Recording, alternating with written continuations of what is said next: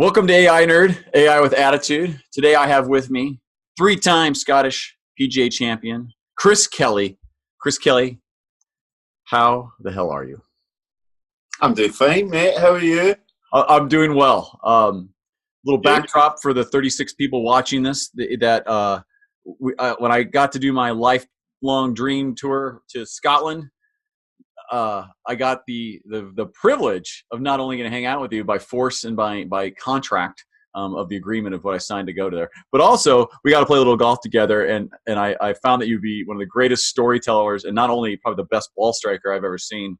And I've only played golf with six people, so I mean, you really are Well, a league above. But I'll thank you take for that. joining me. Yeah. You're very welcome. You're very welcome. I'm So looking forward to having a wee chat. yeah, absolutely. And I've got to know you. I'm going to take a breath. I talk too much as it is. Tell me about you. You know who you are. Golf aside, just let them have it. Well, let me see. I play golf or played golf for a living. I played golf for a long time, but probably circa maybe 20 years. In that 20 years, had varying levels of success. Let's say. Didn't quite get to manage to get to my absolute dream of playing golf on the television, unfortunately, but certainly had a lot of interesting and great times along the way. As you say, winning the Scottish Championship three times, which I think to date only maybe six people have done three times or more. I won the Scottish Order of Merit and also the Northern Open, which are the three biggest things in the country. Won them all in the same year, so I was the first person to do that for, I think, maybe 80 years. Outside of that, I love a gig. For some of your American viewers, my favourite band would be The National, who I believe are kind of from Ohio, but met up and started up in New York. Love a podcast. What else? Let's see. Quite like football, which you guys would call soccer. Yeah, that's about it. Obviously, a few beers along the way, etc. Whilst doing some of these activities, but yeah. You know, and you have. I was thinking as a Scot, you guys all shave your beards during the COVID time, since you all have beards anyway. But you've just taken yours to like a whole new level. Well, do you know what? We do this thing in the UK called Movember, Yep. where you're supposed to start off clean shaven and then you grow your beard for, I think, testicular cancer charity or something like that. I kind of grew the beard about, maybe had it for about 6 or 7 years, but I realised that the more hair I had in my face, the less ugly I looked. So I thought I'm just going to go for it and just see if I can get it down to, kind of mid-chest is the ultimate goal. So shave the sides every now and then, try and leave it to grow at the front there, just hide the ugly. So there you go. That's great. Well, we'll use this video for your Match.com profile, and Perfect. perfect. And we'll see what we can get. I mean, there's got to be a couple girls left in Dundee or St. Andrews Oh, somewhere. Dundee. No, let's not go there. Let's not go there. But we do have a new influx of students. But unfortunately, I keep getting older as they stay Right. the same age. So Right. Great reference very, there. very few of them have father issues. Yeah, and so maybe you could just be a mentor and maybe see if one's got a single mom or see where that goes. That's my only chance for the St Andrews student is they have a single mother. And we were I've stayed up with you since my my wonderful trip there. Getting to I didn't realize this before coming there. So I went to St. Andrews. I got this trip for my 40. It took me 2 years to get to go. You go there, and I guess what's called balloted for the old Yeah. course, Uh-huh. and I learned a term called I swam the channel. Yes. You want to talk, and I didn't realize how lucky that means. So if we're going to talk about a Yes. few things today, but if you go to St. Andrews, you can actually buy pass. We get to be way in advance to actually get to play for sure. It's an old course. I could have done this. It took me 2 years. I didn't know this, so I went the old gamble route. Tell me what swam the channel means and how lucky I was to actually get to go play. So if you swim the channel, I think it's a Glaswegian thing, right? So I'm from Glasgow, which is obviously west coast of the country, and Glaswegians are typically quite straightforward and cruel to one another, let's just say. So it generally, swam the channel generally means is in reference to your girlfriend. So if your friends perceive that your girlfriend is too good looking for you, you have swum the channel. So kind of like punching, right? You're batting above your average or whatever. I'll pick your coverage, whatever the term would be, right? Yeah. Whatever you swam the channel. And I believe, I don't actually know where it comes from, but swimming the channel used to be a great feat. I suppose it still is. It's like 26 miles or something like that. There's a few more people have done it now, but I suppose it's still quite a good feat. So it kind of comes from that, and it originates from your girlfriend being far too good looking for you, which you've achieved, my friend. So there you go. And as far as getting a game in the ballot on the old course, you're probably looking.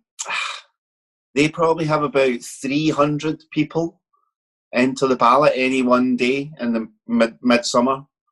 400, probably about 300, and I reckon probably about 50 of them get a game. Now, that's not to say that you may get a game, but you might get a game with 3 guys who you don't know. You may get a game with your friend who you come with. You might not. So it is a bit of a lottery, and there's quite a lot of people who come to St Andrews doing what you did, which was not go for the guaranteed time. There's a lot of people who come and unfortunately leave pretty disappointed, because who wants to be the guy that comes to Scotland and says he didn't play the old course to his pals when he goes home? There's not many, and I think like a lot of guys that come that do what you did and don't get as lucky, I think they just tell their pals they played it. And yeah, it's great. Yeah, it was great. Wow, fantastic. Really enjoyed it. Smashing, had a great time, and I made a 3 on the road hole and whatever, and do you know what? No one makes a 3. I did hit the green and then chunked my putt, but I did make a 30-footer. No, very, very few make a 3. I can't actually remember the last time I made 3 at 17. Can't remember. I hit the green. I had a 40-footer for birdie. I hit it right. Oh, while we're on here, I've got my my Ryder Cup here. Are you drinking scotch? Is that just straight scotch? No, it's a beer, but I have my 2010 Ryder Cup, which I'm pretty sure Europe won. This was the scene of the. This was the year of the of Corey Pavin and the Americans with the waterproofs that leaked. Oh, that's right. You remember that? Yes, that was that year. So there you go. Wet dogs everywhere. Yeah. No, I mean, so I enjoyed very much St Andrews. Me and the guy that I'd gone with, we both got to play together, which was great. And during that round, I learned a term of I had 3 bogeys on the round, I think, and each one was from like 80 yards, which is like my go-to wedge. And I was so excited, and then I just bounced the damn club into the ball and 10 feet over the green every time. And the caddy goes, "Well, that's not very Scottish of you." And I can't say this. And so I learned the 8-iron chip from 80 yards. Yeah. And I used it the rest of the week. I was so happy, and I can't get away from it now, where I was like 16 out of 18 for birdies after learning that shot. I was like, this is so much easier than a wedge. Yeah. Roll it in. So it gave me a perspective of my word, to be a good golfer internationally, you have to be so good, because learning to play in Scotland and then learning to play in the U.S., let's say in Florida and you've played in Florida and other places. Mm-hmm. If everyone is an average golfer at best watching this. What do you tell somebody to say, how do you play better golf without having to be able to do that, like without having to know all these shots? Like, what do you tell someone? God. The one thing I would say, well, there's quite a few, but the easiest thing to do is play to your game, right? So if you're a 15 handicapper, right? Your goal at the start of every hole should be to give yourself a putt for a par on that hole, right? Regardless of how far it is, right? So if it's a 220-yard par 3, instead of trying to hit it on the green in 1 and 2 putt, you can get on the green in 2. So it takes a bit of pressure off your first shot. Everybody's trying to hit that perfect shot when essentially they can't, right? Because, your average golfer, it's not that they're not good at the game, it's they don't play it enough. So they have too much expectation because they've literally just watched Dustin Johnson shoot 20 under at Augusta, right? And they go, that's easy. That looks easy. And it does look easy when he does it. But what you've got to remember is all that time that you're at work, he was at the golf course, right? And if he was to come and do your job, he would make it look extremely hard, whereas you make it look extremely easy because you've been doing it all your life. So the first thing I would say is take some pressure off yourself and actually try and just play to your ability and try and gradually improve. Don't go for, once I hit this green, don't go for that. Don't go for the miracle shot. These guys can pull off the miracle shot because it is not a miracle shot to them. It's a shot they practice and they work on and they try hard to do it, and they don't do it every time. That's the other thing. They don't perform these shots all the time. They perform them most of the time, but that's because they practice it and they work at it and they do it every single day.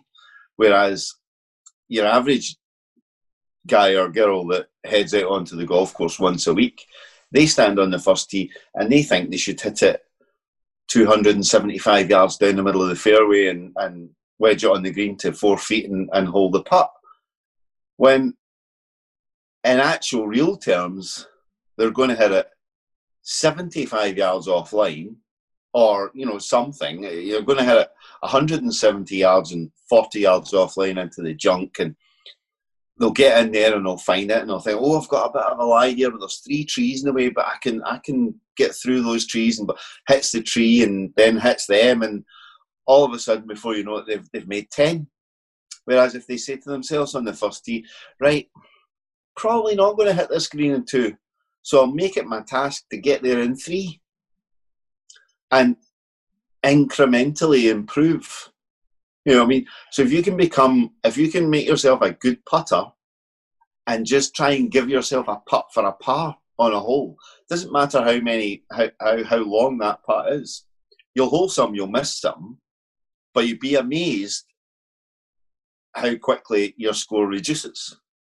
Just by not by doing anything different, just by having a slightly different approach to the game. And I've said this. I was it was an interview recently with the former number 1 world racquetball player in the world, a friend of mine, and he said something similar where he said, it's the mindset, right? So you clone yourself, and you have a slightly different mindset. You don't win an amateur tournament as a golfer. You could have the exact same swing, same abilities, but if you can't think like that, let's say, of another way of approaching any problem. Like, so, if you come outside of golf and just think like, right now, Scotland's shut down for tourism, and, I think you're on to doing something else. And so if you don't keep your mind right to do something else, your chance of being successful at anything is probably going to go in the tank. Yeah. Yeah.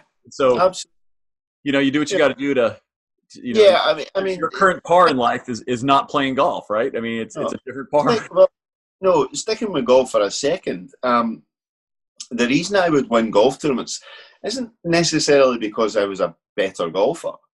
It was because I had a better competitive nature and had a better sense of when a moment was important. So when you're playing a golf tournament at my level, right, which is not the television, but better than a lot, you can't afford a double bogey, right? So you can't afford.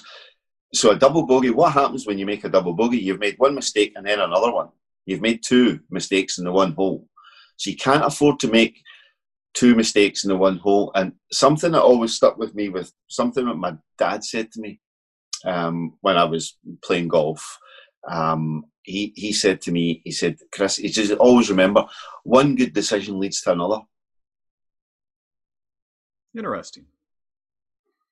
So if you make one good decision on the golf course, you almost automatically get a positive result, which leads to another good decision, and so on and so on and so on, and that takes you forward. And similarly, one good shot leads to another.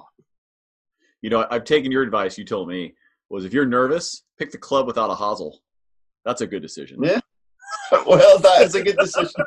Yes. We've all been that soldier. We've all been that soldier. First tee at Old Course, I had a 2-iron in my hand, and I hit it, and I hit it a little lower and thinner, but that was okay. I stepped away a little bit, but I was thinking I could just kind of cut a little driver down here about yards and get off and going. So, but go ahead. You end up bringing some things in play with a driver off the first that should never be in play. Like the burn is never in play if you hit the proper tee shot. But the proper tee shot now is not a driver. It used to be way back when, but now it's not. It's for a guy who can hit it solid and properly. It's a long iron. It's a long iron and a wedge hole. It's only 350 or something, whatever it is. So it's not a driver because that just. It's a massive fairway, but that probably cuts it in a third, maybe something like that. Yeah, and it's kind of like all, or not all, most links golf courses. You may have noticed, or you may not have noticed. I don't know, but the first hole at a links golf course is generally pretty easy. Generally pretty straightforward, just kind of move you along to the second hole and you feel like you're in the game and you're kind of moving along, think Troon, St Andrews, Carnoustie's not that difficult. I thought Carnoustie's first hole to be into the wind, not the easiest to ride. Yeah, but when you compare it to most of the other 17, it's not that tough. Right, that's fair. You don't know that when you've never played it before. No. This is the opener. No, you do not. No, I'll tell you a great story about Carnoustie though. I had a chap similar to you, a guy Mark, who was from Australia, and he was on his own, and he'd actually come over and run the London Marathon, and then come up to play a bit of golf, and I was driving him, right? So that's great. So a couple of days in, we're going to Carnoustie, and he's playing, and he's obviously getting fixed up with 2 or 3 other guys who are on holiday or whatever. So we go along, and the 4 guys are on the tee, and I'm standing there, and I look along the kind of walkway behind the first tee, and there's Paul Lawrie walking towards us, right? So I know Paul. Paul and I would be pals, right? So he spots me and he's like, he's kind of waving, and I was like, and he comes over, and I said, Paul, I said, I've got somebody to meet you. Blah, blah, blah. He's like, all right, okay, oh, great. So I introduced him to Mark, and Mark's like, oh my God, and he knew exactly who it was, and he's like, that's incredible. And he had the claret jug with him. right? So Mark gets a wee look at the claret jug on the first tee and all this stuff, right? It's just great, right? And off he goes and plays. So I come back and pick him up later on, and I said, "Well, how'd you get on?" He went, "Oh, unbelievable. That was great. Really enjoyed it." He said, "But what about meeting Paul Laurie on the first tee?" And I said, "Yeah." I said, "I just happened to be on the phone to him last night, so I phoned him up and I said, I just happened to be on the phone, and just said to him, I said, listen, I've got a guy playing tomorrow. I said, any chance you can just pop down and say hello to him while he's on the first tee?" And he believed me. I'm like, the whole way home from Coniston to St Andrews, and he's like 100% bought this, and I had to say to him, I was like, "Mark, that was just pure fluke. I do know Paul, but you know." He was like, "Oh my god."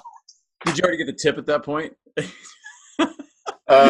No, this was only the second or third day, but kind of like you, I'm still in touch with Mark, and he's a really good guy. Actually, he's a super fella.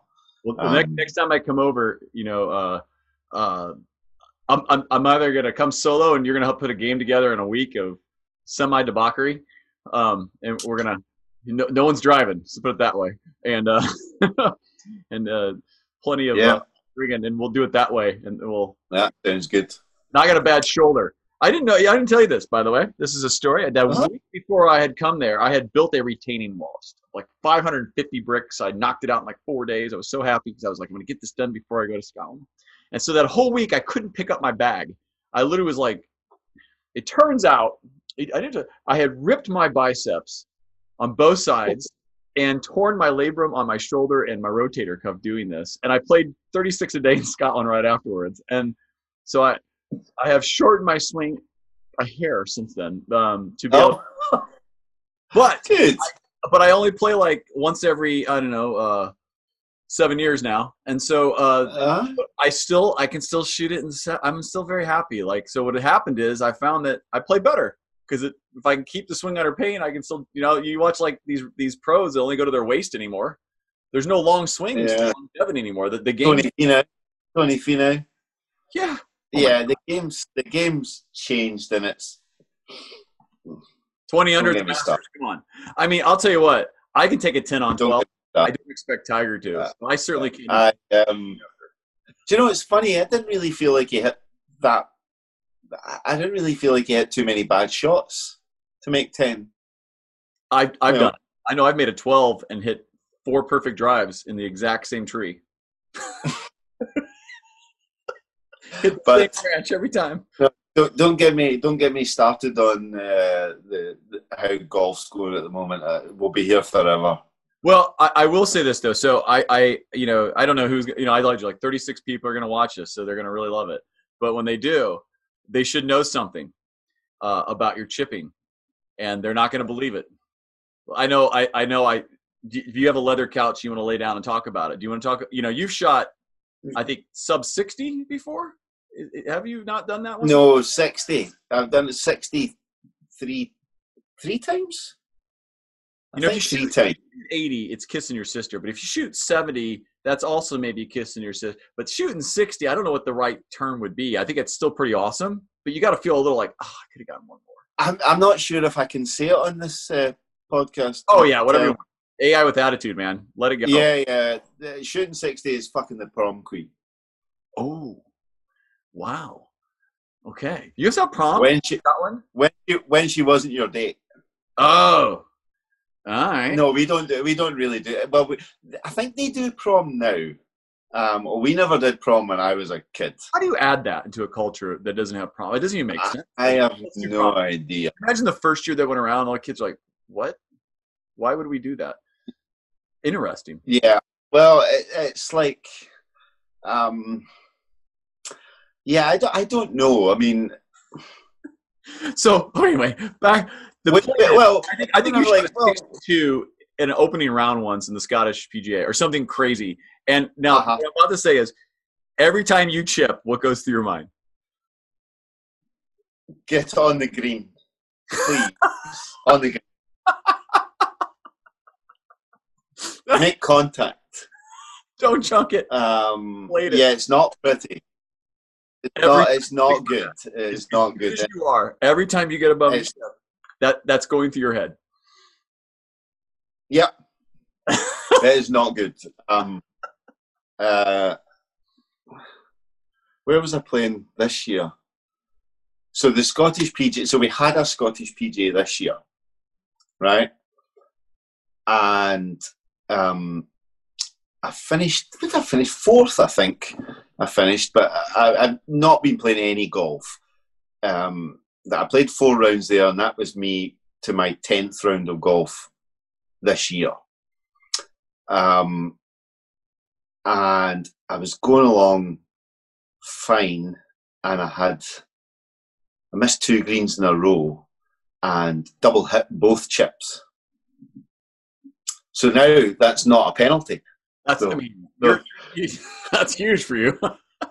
So I was celebrating, but I literally double hit, and I double hit 2 in a row, and kind of, but then on both times, then had to chip again straight after because I hadn't actually got it to go far enough to be able to putt it now.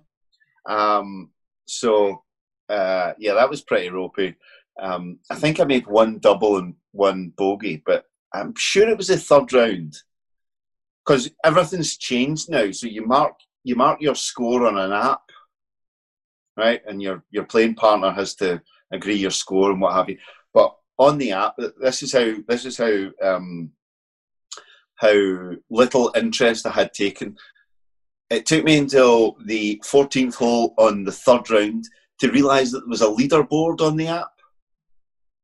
Right, so didn't know, and I'm like, oh, look at that, and I pulled the thing down by mistake, and it kind of sometimes as they want to do, they kind of pop up the screen, and I was like, oh, that's the guy that's leading, and there was a score beside him, and I'm going, oh yeah, and I scrolled down a wee bit, and I realised I was tied 2nd, and then I missed 2 greens in a row, double, so I went double bogey, and but I think I birdied the last 2 to kind of get back within touching distance, but yeah, I mean, if you said to me which one would you take to make yourself £1 million, a 5-iron into the green or a 50-yard pitch, and all you've got to do is hit the green, I would have the 5-iron every day. I've seen you hit a 5-iron. I would agree with you. I've seen you also chip 50 yards.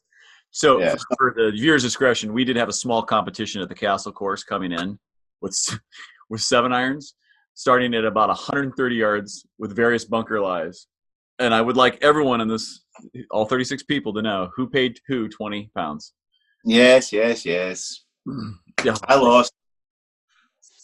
You didn't expect that bunker side 7-iron out of me. I tell you what. I did not. But also, so when we did play together, I will say, and I'm making my excuse, so just take it and love it, is I didn't realize how injured I was by the end of that week until I got home, and so I was cashed out. But I did pretty good though. That's very kind of you. But I got to tell you, shifting from, you have so many stories, and I love this, and I appreciate the technology element. I didn't realize that this can be on AI Nerd for sure now. You talked about tech and scoring. Forever, it was against the rules to know the leaderboard or use any device because that gave an advantage to those behind. Why is that? For the purposes of TV, and they're doing that now, or? No, it was COVID. So COVID regulations. So you can't. So you're now. Wait, you hear this. So you get a preferred lie in a bunker because there's no rakes on the bunkers. Okay. In Scotland, no rakes in the bunkers, right? Use a little sand before you touch it. Yeah, you're not allowed to take the flag out the hole. You have to putt with the flag in, right? And no scorecards change between the 2 players. So if you and I go out and play, you mark both scores and I mark both scores on our phones on the app, right? And then we go in at the end, and they'll say to me, right, Thomas has scored 444, 344, and they'll rattle through the scores and you check them off that way. But while you're on the golf course, they take your score from what you put in. So you could put in anything you wanted, really. But you're kind of hoping that most guys would be honest and say, right, well, no, I actually did have a 4 there, or a 3, or a 5, or whatever. But yeah, there was a little leaderboard on the app thing, and so it was all very strange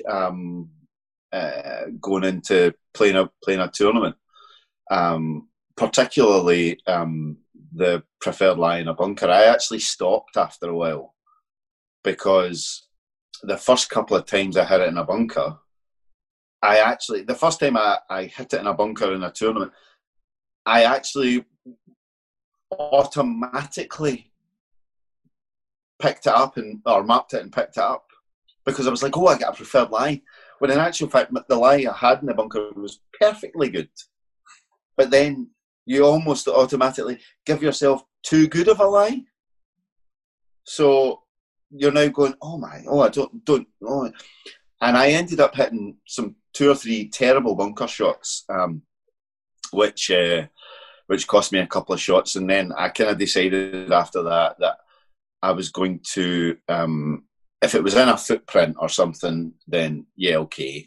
But if it was just an ordinary lie in the bunker, I would just leave it and that'd be it. Yeah, I mean, you don't practice perfect lies ever, right? That never. No, happens. you don't. You don't. And you know, like, yeah, it's just been strange all round, hasn't it? You know, like, I suppose look on the positive side that we were lucky to get a few things to play in, which was great.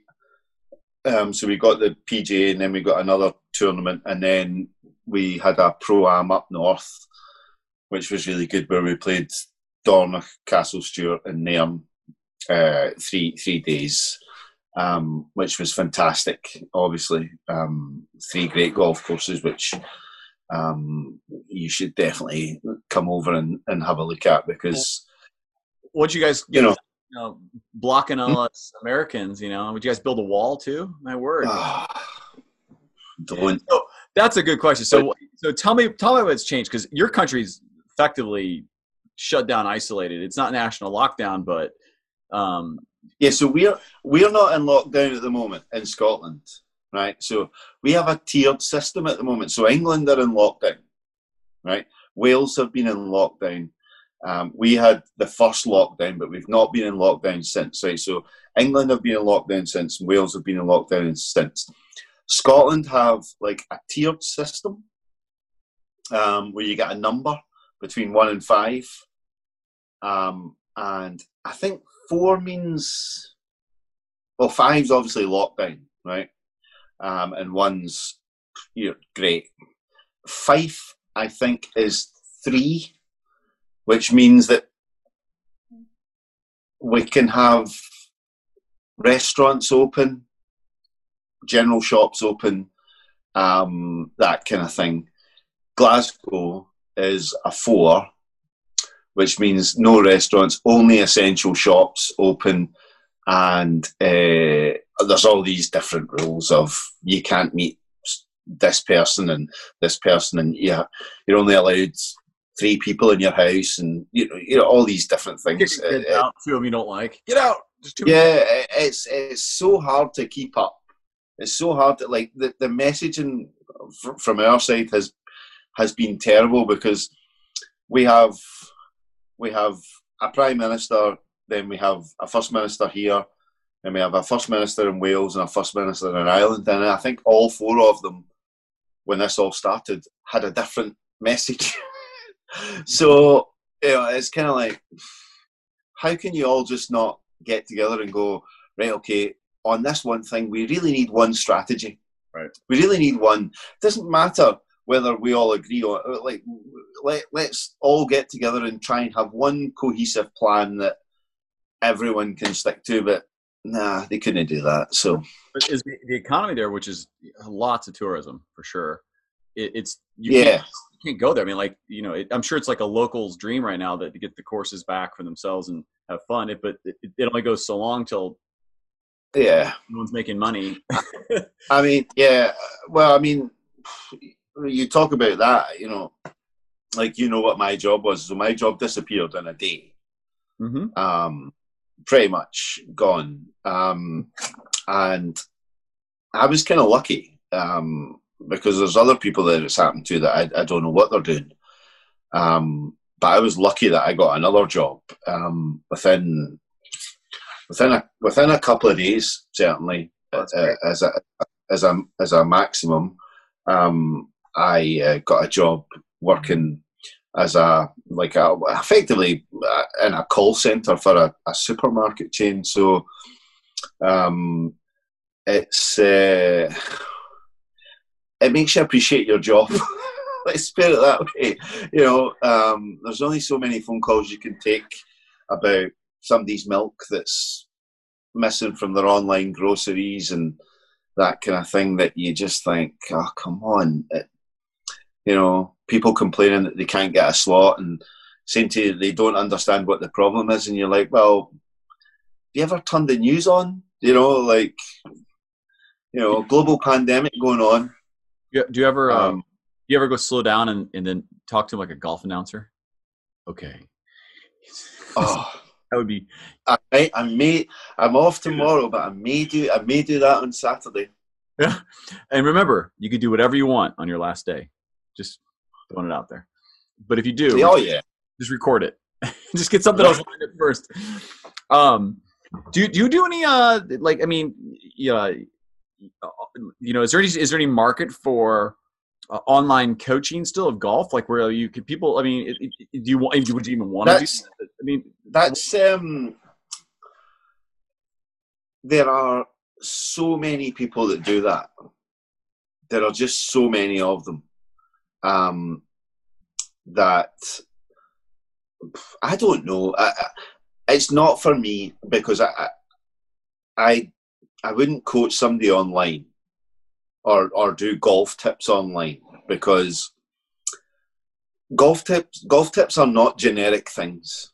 They are not generic one size fits all bits of information. I mean, you're a fairly big dude, right? You're quite tall and rangy and what have you, right? So my tip to you wouldn't be the same as my tip to somebody who's 5'6" that might also be watching the same video. It might work for you. If it works for you, it's not working for 5'6" guy. Well, I think I was thinking it differently where, exactly. Look, you have a physical capability, you're watching a swing and I think that it'd be definitely more personable. I'll push back on you a bit here. I would say you could do it on a video conference piece because a lot of the stuff that you'd learn and retained would be recorded. But let's get past mechanics. The things that you really could value and add in are how to think. You don't shoot what you shoot. And I'll tell you, I've been a very good athlete in my life. And the days that I've always played the best is when I've felt like shit and I had to hit a 3-wood with a 90-yard draw because I couldn't do anything else. Like something like a left hip hurt, and that's the only shot I had in the bag. But then I shoot 300, and I'm like, I'm missing how to play this game because you feel horrible and you're reduced down to something, and you have to just. So the point is, I have no clue how to think around a golf course because I didn't really start playing seriously until I was 23, 24. So I have this. Yeah. The reason you play well those days is what? I don't know. I'm too stupid to figure it out. It's because you just play the game.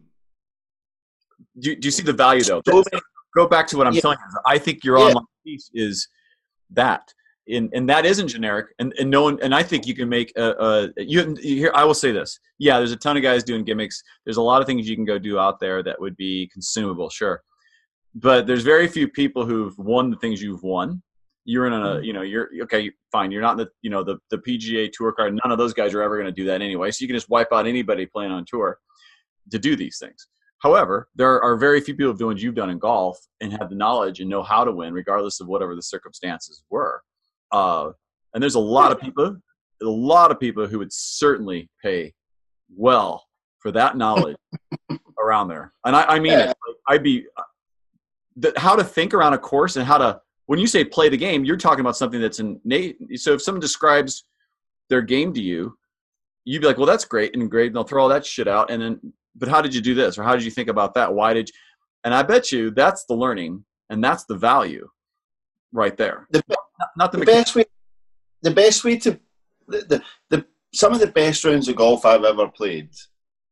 I couldn't tell you. I mean, one of them was, I remember playing at Edsel, which is a course in between kind of here and Aberdeen.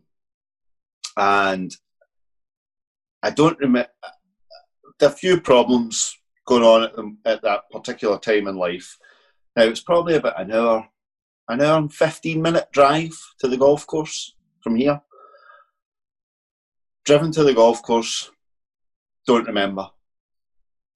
Played the first 16 holes, don't remember a thing. 17 at this course is a par 3 down a hill. It's kind of long par 3, maybe a couple of 100 yards. And I hit a 5-iron to about 8 feet. And I remember standing, this is the first thing I remember of the day, and it's now like 4 o'clock. Don't remember anything else. I remember standing over this putt, and I'm thinking to myself, and I had this putt to go, I think I had to go 8 under. Yeah, 8 under par. And I'm thinking, if I hold this, I've got a wee chance I could win today. Right? And sure enough, missed the putt. Luckily enough, the last's a par 5, and it's a fairly straightforward par 5. You can get on in 2 easy. So I knocked on in 2 putted and shot 8 under anyway. And as it turns out, won. But the fact still remains that it's probably one of the very, very few rounds of golf that I can't tell you exactly what I did up until that moment. And as soon as I had some kind of thought of, I could win, I missed. You know, and you go, well, that tells you something. That tells you that, and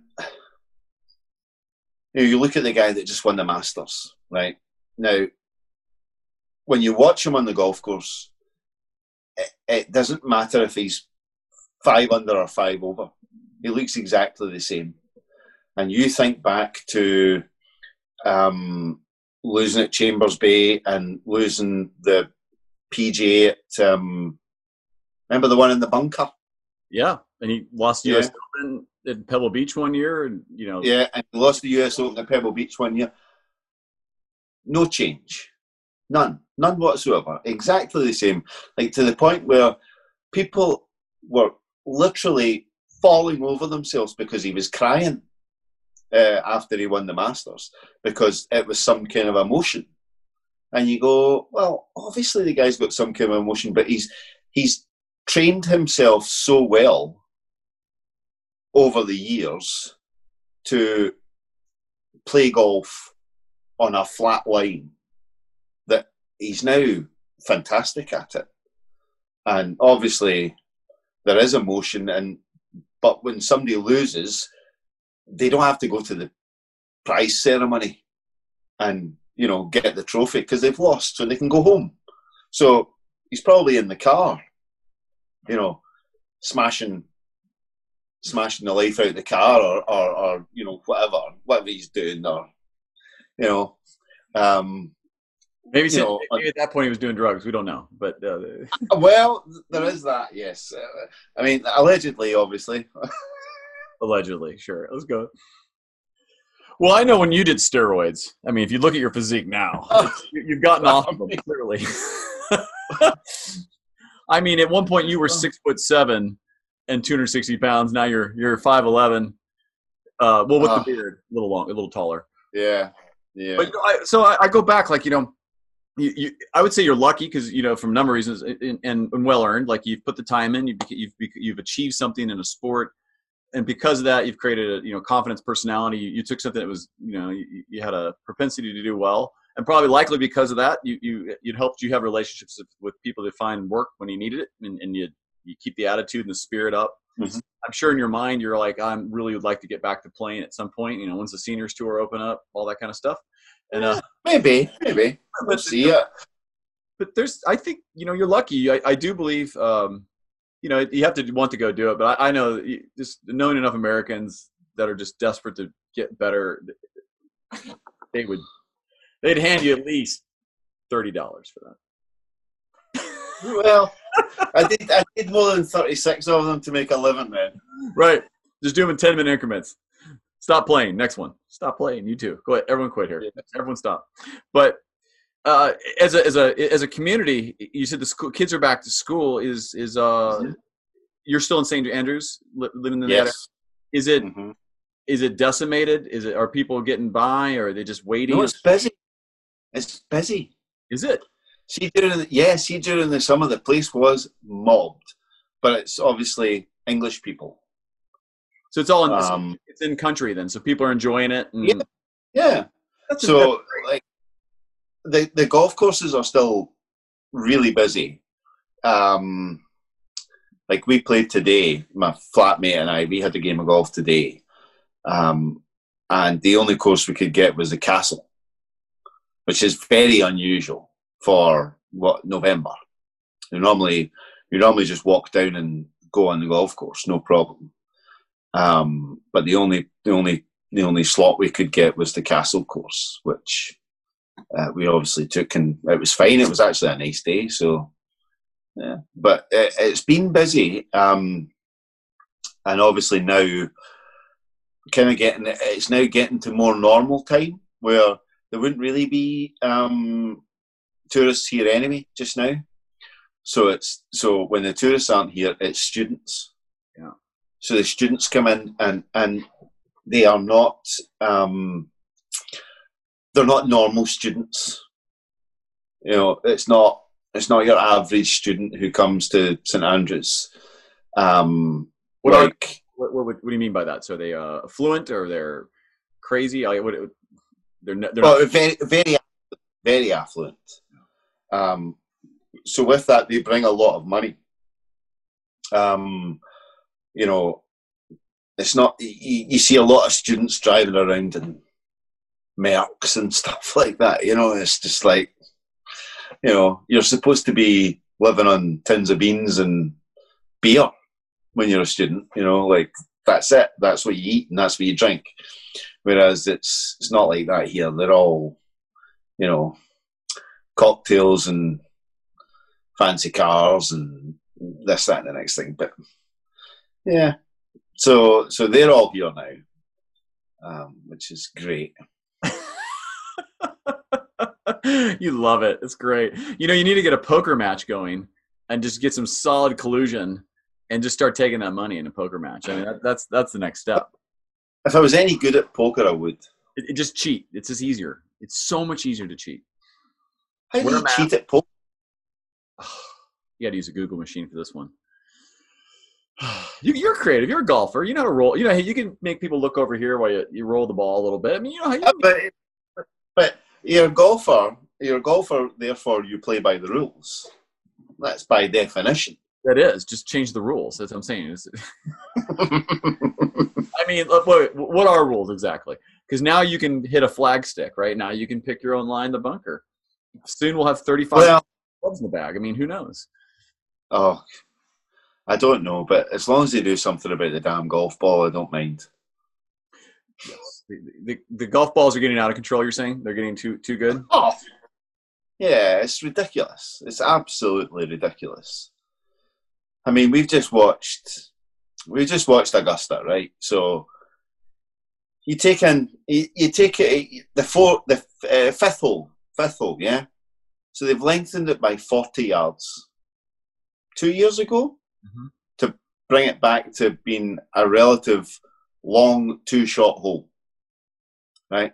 And I listened to a podcast today, and it was a guy, Lucas Michel, guy who won the US Mid Amateur.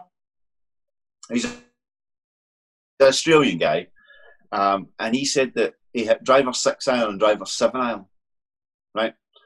And he's not the longest, right? But you've got Bryson there who's hitting a drive and a wedge. Now, this year it's one, right?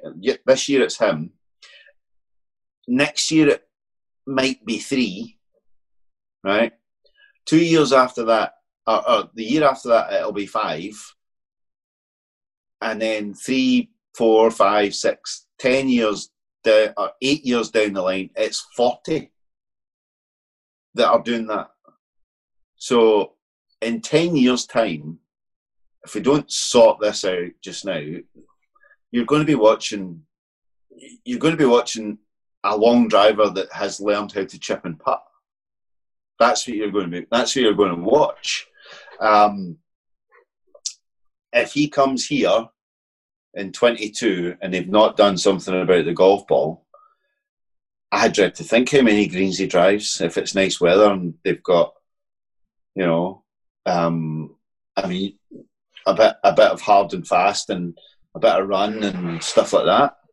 He's driving. Yeah, I mean, I know my small experience there.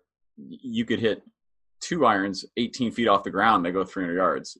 Yeah.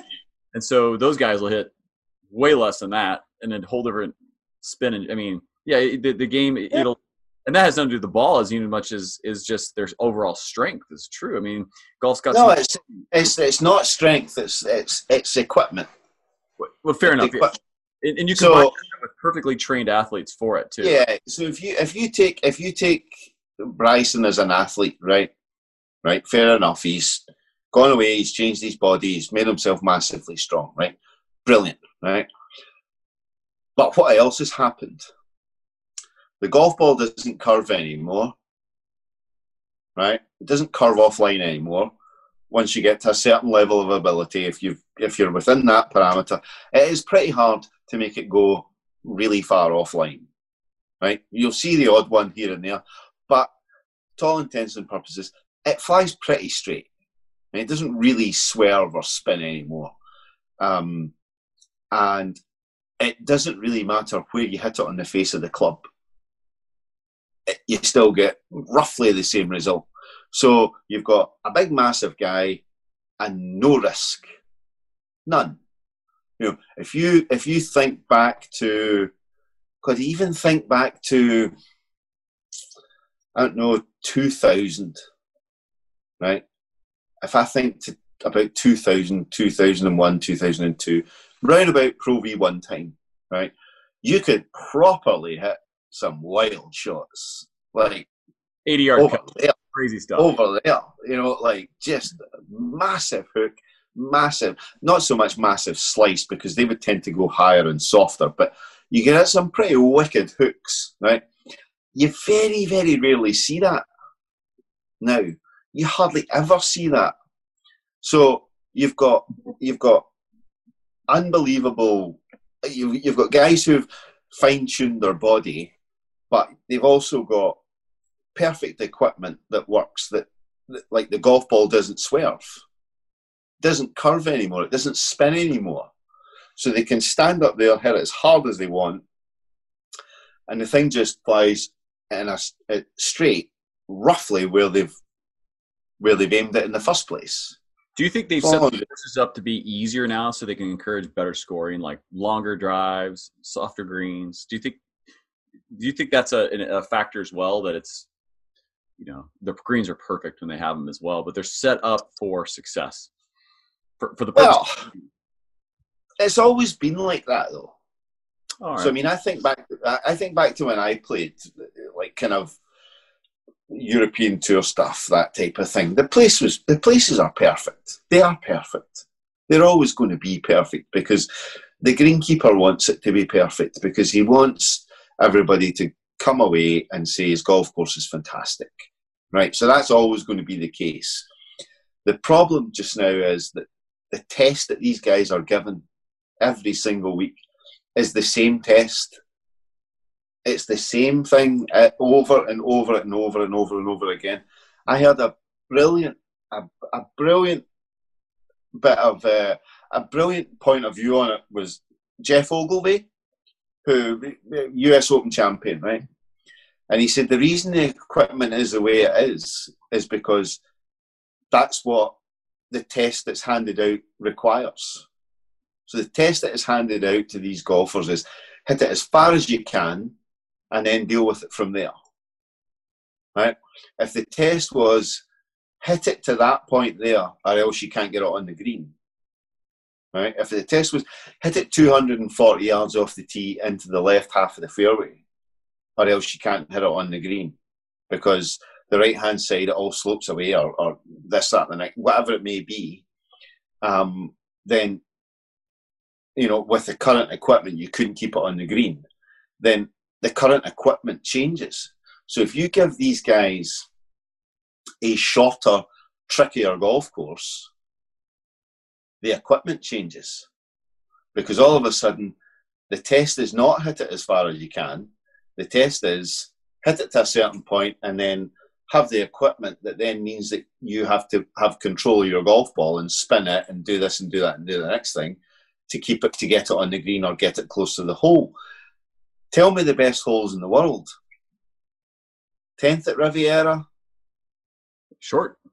Yeah. 12th on the old course. 12 at Augusta is still pretty tough. 12 at Augusta, 8 at Troon. The best golf holes in the world are not 500-yard par fours. They're just not. In that same time period, 2000, when they started tiger proofing everything, and when they did it, I was like, my opinion was they're not tiger proofing anything. What they're doing is making it easier for him to win. Yeah, because he hit it the furthest. I mean, don't get me wrong, right? I've got nothing wrong with guys hitting it far. Nothing, right? Like to my mind, McIlroy, Johnson are probably those two are the two best drivers of a golf ball in the world, right? Well, not Colin Montgomery. I mean, at the moment, okay, sorry. Monty was pretty good though. But like they would be Greg Norman level. Greg Norman was a phenomenal driver of a golf ball, right? But McIlroy and Johnson, they don't get the advantage that they are actually due, because no harm to him, but Patrick Cantlay can hit it just as far. Yep. When he shouldn't be able to. Patrick Reed can hit it within 15 yards of them when it should be 40. You know what I mean? It should be 40. Jordan Spieth, he can hit it within 15 yards of them when it should be more than 40. Like 80. But that's equipment. That's it. Equipment makes everybody else better, and it hampers the guy who's that real skill. Like, it's the same when you go to the other end of the game, the guys who are phenomenal at putting.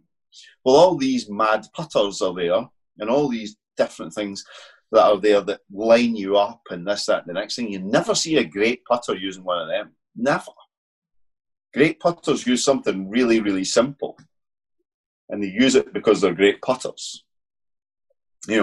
So I think that if they roll the ball back, and maybe not, it doesn't have to be that much, that great a distance, but make it spin, make it swerve again. Do you think there could be a second class of, like, there's different types of golf tournaments then, where in this one your driver can have this kind of coefficient, or you can, whatever it is, that you have to use these types of balls that have high spin, high rate, and they're only qualified to some degree, and it's a different game. It comes out and it's a 6,000 yard course, and good luck to you. I'd enter one of them. Oh, I've seen you hit a ball. I would agree you should. I'd play one of them. That'd be interesting. It'd be fun to watch, right? They start showing the tracks. They start watching the hook around. Yeah. Well, like every golfer, like, who are the best people? Who are the best golfers to watch on that track, man? There's two. I have no idea who.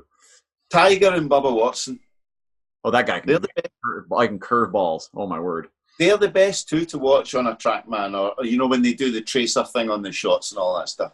They're the best two to watch, because they're probably, there's very, very few actually move it both ways. Very few. And those two do. You know, you might get a little bit of it out of Tommy Fleetwood, but it's not much.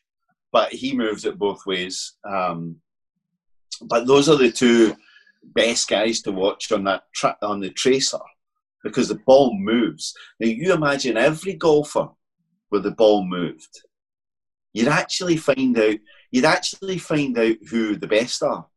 Now the best are still going to be Rory, Dustin Johnson, Koepka, etc., but there'd be a few others who would appear. You know, like there'd be people who would appear that you go, oh, I didn't think he was that good. And there'd be some that would absolutely disappear off the face of the earth. I mean, what's the biggest travesty of... There's two absolute travesties of the Pro V1. Right? I don't know. I know the last time I played with one, the Pro V1X was the better ball, and I came back this year, and it's not the same ball anymore. That was no. There's two golfers, right? So when the Pro V1 came about, right, Justin Leonard was top 10 in the world. He's won the Open. Phenomenal player. Absolutely phenomenal. Just a brilliant golfer. A proper golfer. Hit high, low, left to right, right to left. Phenomenal, right? Pro V1 appears, to all intents and purposes, career pretty much ends as a competitor.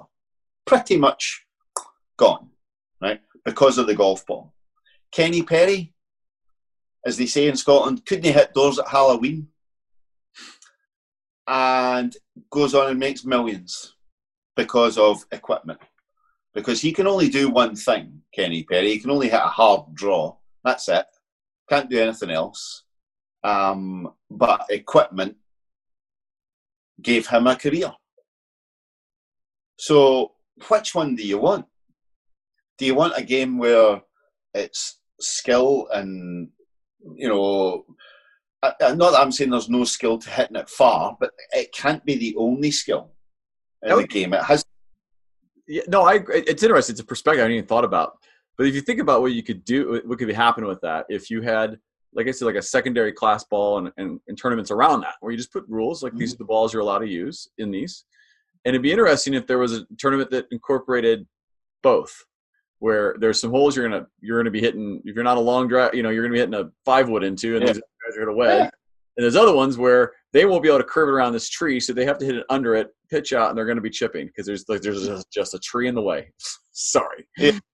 Do you know what? Like the one thing that, you know, the big thing about golf and the golf ball, right?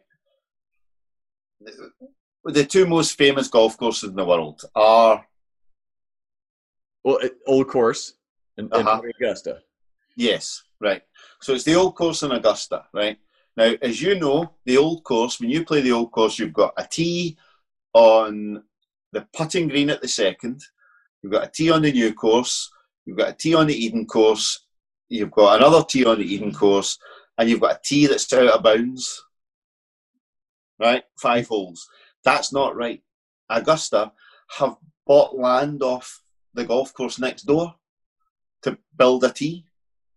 That's not right. Right? Something has gone wrong. See when Pete Sampras and Goran Ivanisevic and all these different people, like the big server guys, were just winning at tennis all the time. Seen as this is an American audience, did they make Flushing Meadows bigger? Did they dumb the ball down in tennis? I don't know what happened. Yeah, they slowed the ball down. And what did they get out of it? They got Federer, Nadal, Djokovic, 3 of the best of all time. 3 of the top 5 players of all time after they slowed the tennis ball down. That's what they got. Now, from a business standpoint, I think it makes sense to do it because they'd have up with a whole bunch of new equipment you'd have to go get. So it's not bad maybe to turn. Well, yeah, you know, like if they slow the golf ball down, right, Titleist are still going to make the best golf ball, right? Pretty much. Well, second best. Bridgestone make the best golf ball. But you're a Srixon guy. You're a Srixon guy, right? No, not anymore. I've moved on to the Chrome Soft. Actually, it's quite good. Quite like it. Um, but the This Bridgestone. section is brought to you by Chris. Yeah. Chris Kelly, St. Andrews. Thank you. Yes, absolutely. But yeah, I mean, you kind of, yeah, they've got to do something because St Andrews and the old course, St Andrews and Augusta, I beg your pardon, they're the lucky ones. They're the lucky golf courses, right? You know, like your golf course at home there, right? You can't, you're not surrounded by 5 other golf courses and tons of land, and you also can't afford to buy the golf course next door to make it longer. You know, so if things keep going further and further and further and further and further, there's nowhere to play golf. No, Scott, you know, you do live like maybe a mile or a couple kilometers. I can't remember what the about a mile from RNA. So yeah, the door. Oh, don't worry. See the distance thing they did. I haven't. They did like a distance survey between the RNA and the USGA, and I filled it out. You could go online. I went online, filled it out, and they phoned me. And then there was the point after that where if you got through the phone part, you went to an actual debate in the RNA. So they phoned me, and I told them what I thought. I told them who I was because initially it was I'm sure the first part was anonymous, but you could include your phone number at the end. So they phoned me up after I'd filled out the survey, and you had to tell them who you were. So I told them who I was, what I did, and you know, all the different things. And I told them my point of view, and I never got invited to the kind of debate part of it. So it was obviously I was obviously a bit too strong. But do you know what? Like, you kind of believe what you believe, and it's not good. I mean, if I just take my own personal golf to this point, you know, if we go 20 years ago, I was 23 years old, right? Now, 23 years ago, or now, I probably hit the ball 25 yards further than I did when I was 23. That's not right. Yeah, that's not right. I'd say at 23, if I could keep it straight, I could. I think I hit me 400 yards nautically as it turned. But you know, Chris, I appreciate all the time. I'm gonna get a final thought from you. Next year, what do you think is gonna happen, just in your world, just about you? God, I don't know. I'll be surprised if things are back to normal. I'll be surprised. I honestly think I'll probably still be working in the call centre. But I mean, that's okay because I've got a job. You know, like, it's not the job you want, sure, but do you know what? There's plenty of people worse off. I desperately hope that we're back to something of a more normal or a more normal existence than we have been this year, because you know, it's been pretty tough. It's not been good, you know, and it's not good for a lot of people. You know, people can't go and see their families and stuff like that, and you know, that's not great. That's not great for people and their mental health or anything like that. You know, or even physical health. You know, stuck inside all day and this, that, and the next thing. But I would hope that we're back to something a little bit more normal. And yeah, maybe a wee bit more golf would be nice this year or next year. That would be lovely. For you to say you only had 10 rounds, that's like you've only had 10 drinks of water being a Scot. For me, that's fantastic. That was in September. Ugh. That was September this year. Was me? I played 4 rounds of golf. Now, where we played the Scottish PGA, like you've been to Scotland and played great golf courses, right? This was a shocker. It's an awful golf course. It is truly abysmal. Just outside Edinburgh, kind of right in the, built up city kind of area place. Horrible golf course. Always really wet and just miserable. Not nice at all. So that's where I played 6 to 10 of my rounds of golf. My first 10. It was just like, what the fuck am I doing here? This is... Hey, you know what? There's no better time than to do push-ups and planks than right now. Just get ready for it. I want to catch up with you again in the future here. So I'm gonna try to work on a game. I'm gonna play golf next week, and I'm gonna take your one advice is just make a good decision. So I'm gonna start off with whatever club I thought I was gonna hit. I'm gonna hit one different. Right? No. So never the right one on a par 5. It's never the right club off tee. What's the handicap now? I think it's still like a 1, but honestly, I'd probably play a 6 or 7. I mean, So here's how you get back under control, right? So see the 15 man that's to give himself a putt for a par, right? Mm-hmm. Just hit the green. That's all. Just put it on the green, anywhere on the green. That's not me. It's always the tee. Always the tee. As beautiful as I can hit irons. That's the thing. That's why I'm going to hit one less, because I know I can get an iron on a green. Right.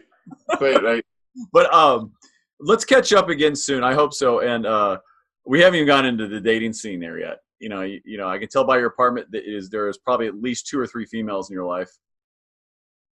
Maybe not. But no, one. I actually do have a girlfriend at the moment. That's great. I managed to not fuck it up yet. So there you go. I haven't said anything here today that's going to ruin this, but I'm glad to see you're in the best spirits you can. You're a great guy, yeah. And man, who knows? They'll come out of this. You'll come out. You've learned something new about yourself and your game, and you'll launch a second career or a third, maybe it's a 4th career at this point. Probably 4. I truly wish you the best, and I hope to catch up with you soon. And I'm going to hold you to it. We're going to do the week of debauchery. No, Chris doesn't drive week. Absolutely. I look forward to that. I appreciate it. Hey, have a wonderful evening. Thanks again, Chris. No problem. Take care. Cheers.